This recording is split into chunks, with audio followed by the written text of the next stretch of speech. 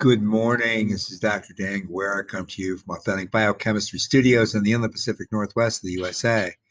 Today, we're in a new month. It's actually the second day of March. Really good month. And the year is 2021. It hasn't changed yet, interestingly. So, last time I was moving really quickly towards the end of the lecture and didn't get in about the last 30 seconds. It got cut off. And that's because of the way that the platform works.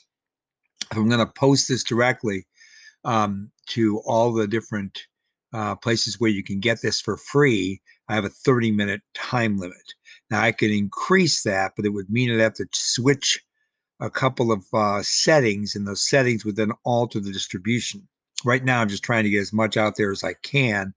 Um, and right now it's for free, but I really would like it if you would subscribe to this podcast, Authentic Biochemistry, and please give it a high rating so that it can be noticed more on those platforms. And please donate.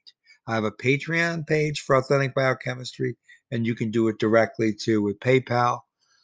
Just let me know, and I'll set you up. But you should be able to email me at djgphd@gmail.com. And you can also discuss anything that we ever do on this podcast. So, okay, that's the business part aside. I told you that at the end of the last lecture, I didn't quite finish what I was doing with you about the sirtuins and the fine points of regulation, which are really fascinating about amino acid metabolism relative to disease state and also to caloric restriction in humans. Very interesting, highly significant, very authentic biochemistry. Now, I'm going to finish today with that. I'm going to really keep my time more accountable, and also we'll talk faster if that's possible. But I want to go back and just give you sort of a um, typical beginning of a classical amino acid utilization lecture in graduate biochemistry, and just give you a very, very brief synopsis of that. And then we'll jump back into where we were when we left off a couple of days ago. All right. So I'm just going to call this amino acid catabolism and redirecting of hepatic and intestinal intermediary metabolism. Now, when you digest proteins in the gut, you take them in as polypeptides. They're greeted by a series of endo and exoproteases. So pepsin is one of the first enzymes that greet polypeptides during digestion, and also trypsin, chymotrypsin, the elastase, and then the carboxypeptidases A and B. Now, the origin of pepsin is from the stomach.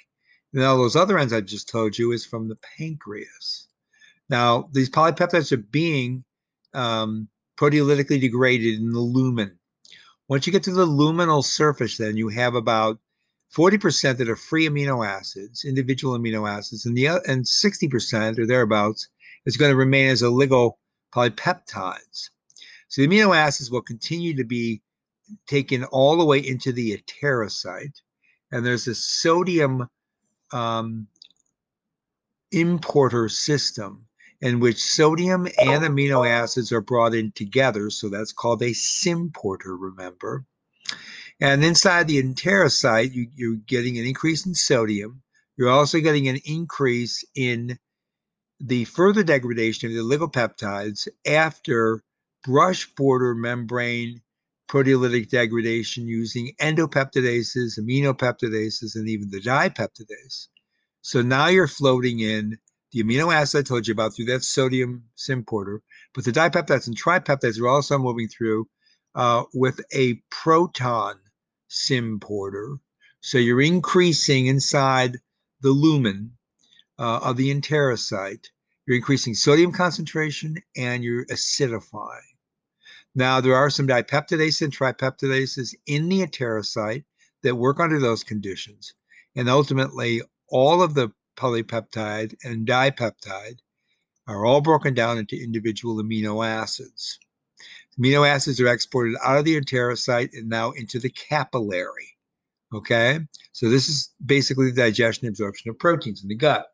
So Just to clear off, though, what else happens is sodium is transported out of the enteroside, and in so doing, potassium is imported in, and that requires ATP hydrolysis. So that's a sodium potassium ATPase, but not ATP synthesizing, ATP utilizing to push the sodium back out, just to keep balance with everything that has to go on in the entire system. Now, something about this whole proteolytic degradation. So you have polypeptides, oligopeptides, amino acids, all those are ending up in the intestinal endocrine cell.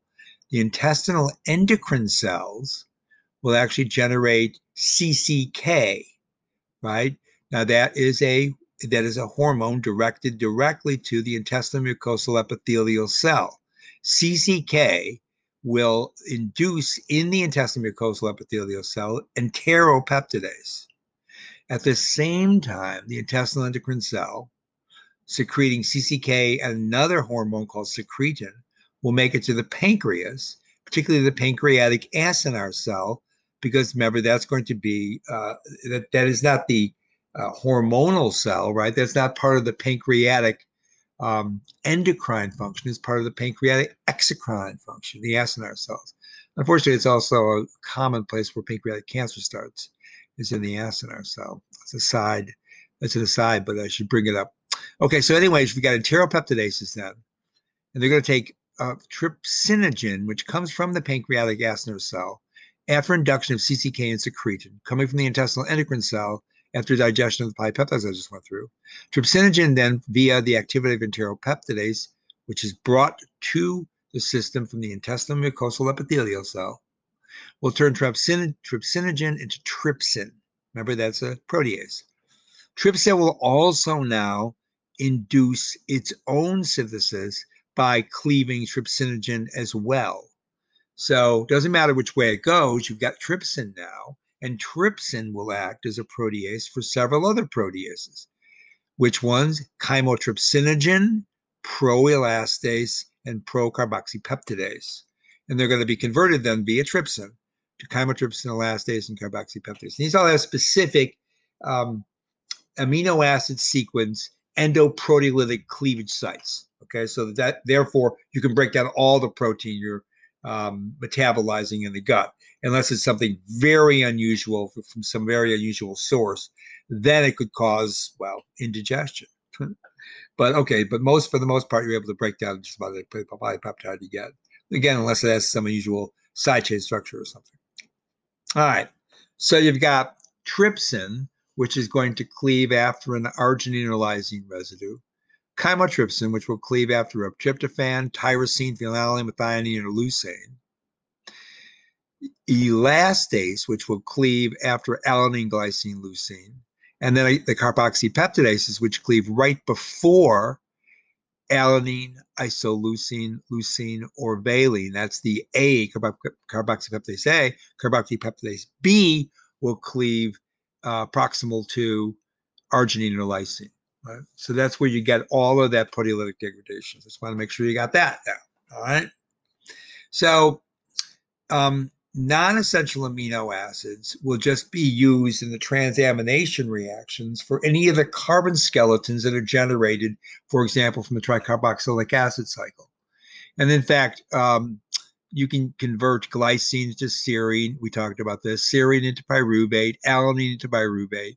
Carbon that from pyruvate can make it to the TCA cycle, go to alpha ketoglutarate. Alpha ketoglutarate can come from the following amino acids: proline, glutamine, arginine, histidine, all feeding their carbon into glutamate. And that's how you get to alpha ketoglutarate. And of course, oxaloacetic acid, TCA cycle, can be rendered, the carbon complement can be rendered into that carboxylic acid in the TCA cycle again. From asparagine, then going to aspartate, then going to OA. And that last reaction will, of course, be a transaminase. All right.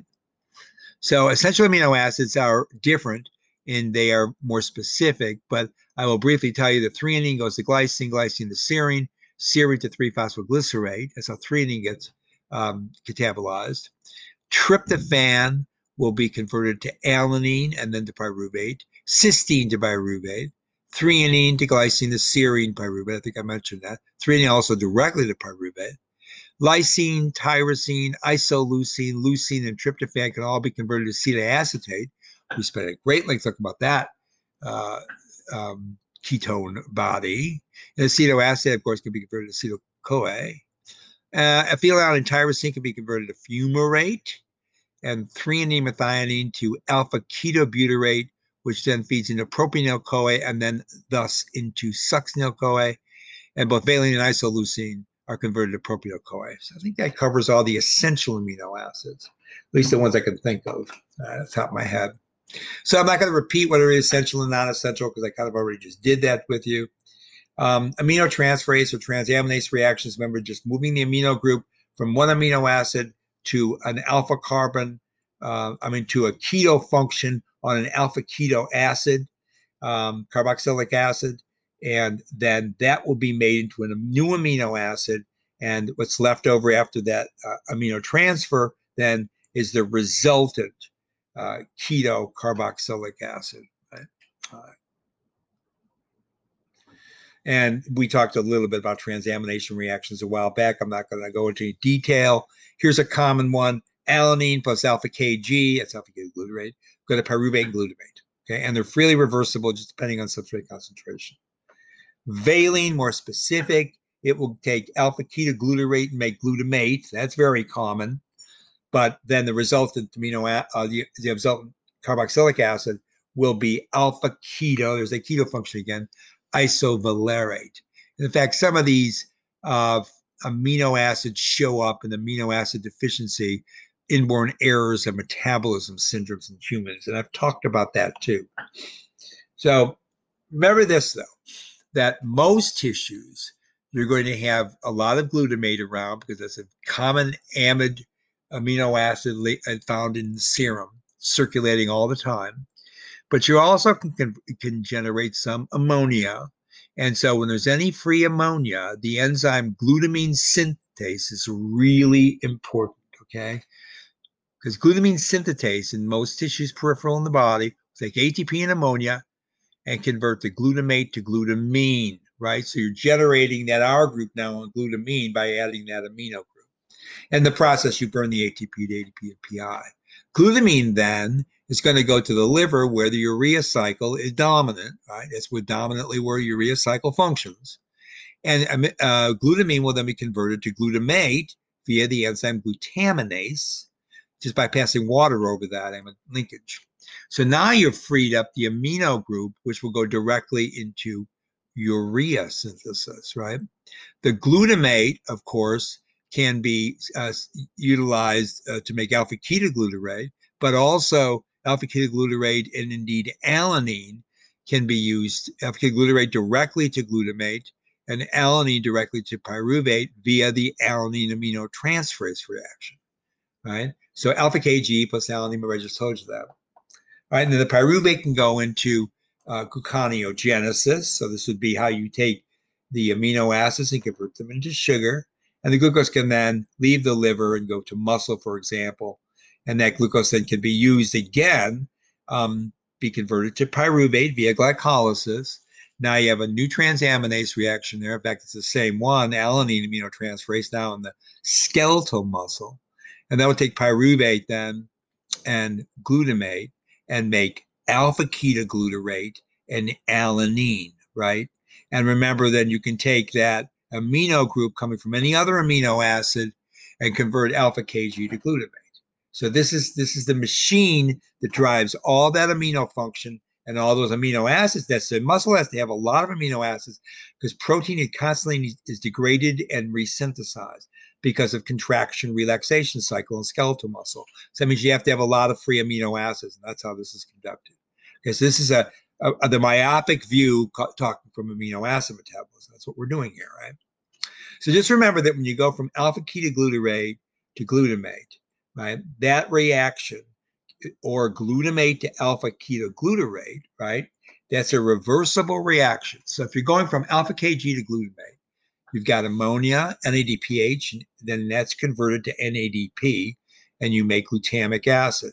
If you start with glutamic acid, you need NAD going to NADH, so NAD gets reduced, ammonia is released, and that's how you get the alpha Kg. So that is basically the glutamate dehydrogenase reaction we were talking about in some detail last time. Remember, too, that this glutaminase reaction is actually only one way, the glutaminase itself, that is, and that's glutamine passing water again over that amide-linked amino group, and you form ammonia and then glutamic acid. That's a really important setup then, right? We just talked about it for kickstarting the urea cycle in the liver, right, during amino acid utilization. So another way of looking at it is that you've got ammonium ion. The ammonium ion can be used in the formation of glutamate. It can be synthesized from other amino acids. That is, it can show up as from other amino acids. It can show up actually from intestinal bacteria. And that ammonium can also be used to then make glutamine. And remember, glutamate is in constant redox transamination reactions with all the other amino acids. So that's where core glutamate, glutamine, ammonia, and all other amino acids come together in an axis of synthesis, degradation, and interconversion, where glutamate plays such an essential role, right? Again, just remember that you need, if you want to synthesize glutamate from scratch, well, not actually from scratch of the carbon skeleton, but you're starting with alpha KG from the TCA cycle, for example, and you go with ammonium, that you're going to need to have then that NADPH and the NADPH going to NADP. And by the way, that reaction is stimulated by ATP and GTP, which of course are ultimate end products of the TCA cycle, right? Whereas glutamate going to alpha KG, that the allosteric regulation of that enzymatic reaction, glutamate dehydrogenase going from glutamate to the alpha ketoglutamate plus free ammonium ion, that reaction, which is NAD dependent, is stimulated by ADP and GDP. Again, this means that you're going to need more ATP, so you're pumping the carbon from glutamate directly into alpha KG so you can spin the TCA cycle, entering at that level of oxidation. All right. I told you that you needed ATP to make glutamine, right? Glutamine synthetase takes glutamate and makes glutamine using free ammonium ion and ATP hydrolysis. All right. So the transamination reactions are very common. So another one I'll mention to you, because we're going to mention asparagine in a minute here, aspartate in glutamine with the hydrolysis of ATP all the way down now to AMP plus PPI going to 2PI. That's going to give you asparagine and glutamate. Okay. So you can synthesize asparagine from aspartic acid and glutamine using that reaction. So I just wanted to mention it to you. Also, I want to explain to you that there are heterotrimeric amino acid transporters that are common in the intestine. And these amino acid transporters have multiple membrane spanning domains. We were talking about membrane proteins. This is one huge one. It's a heteromeric amino acid transporter, very common in the cell, very well described in mammals. Now, last time I was talking to you about the sirtuins. We're getting right back into it now, finally. I remember I told you that you had sirtuins and there were like 7 of them. And then I talked about SIR2. Well, SIR2 is actually the NAD-dependent deacetylase that actually connects metabolism with, I'm going to put this in huge quotation marks, increases in longevity in yeast, Drosophila, and in C. elegans. Okay. When I'm putting in parentheses, the increase in longevity, not the rest of that sentence. So SIR2 is SIR, SIR, like sir, and then the number 2. Now, mammals have 7 SIR2 homologs, and we call those SIRT 1 through 7. That's SIRT, not just SIR. You see, it's a distinction you should remember when studying the literature. Now, I talked a lot about in the past. When I say they, the literature, but I have subsumed this literature and told you that SIRT4 is a mitochondrial enzyme. Of course, it uses NAD to cause a reaction that results in an ADP ribosylation. And that ADP ribosylation downregulates that glutamate dehydrogenase activity I was just telling you about. You know that GDH is known to promote the metabolism of glutamate and glutamine, right? You know, it can generate ATP, which would then promote insulin secretion. And this is in the pancreatic beta cell where this is functioning.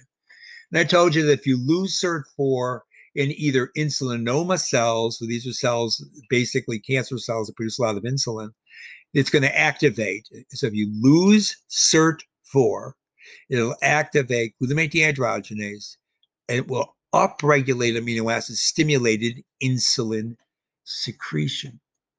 And there's a very similar effect in the pancreatic beta cell system, not just in insulinoma cells, but in the beta cells from pancreas. And this is, of course, most done in mice, but it's been studied in mammals, in humans as well.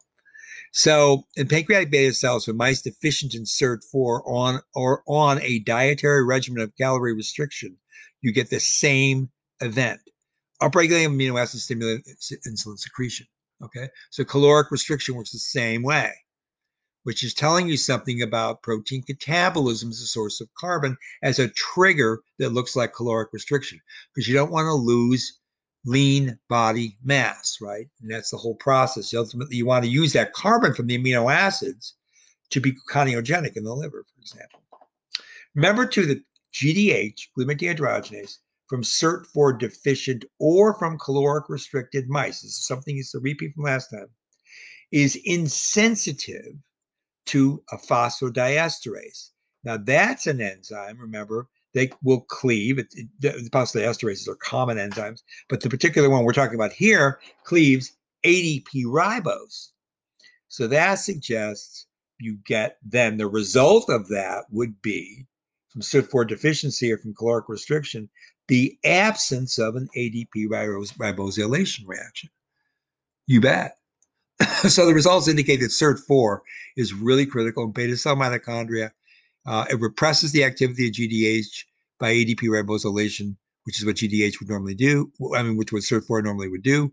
And then it would down-regulate insulin secretion in response to amino acids.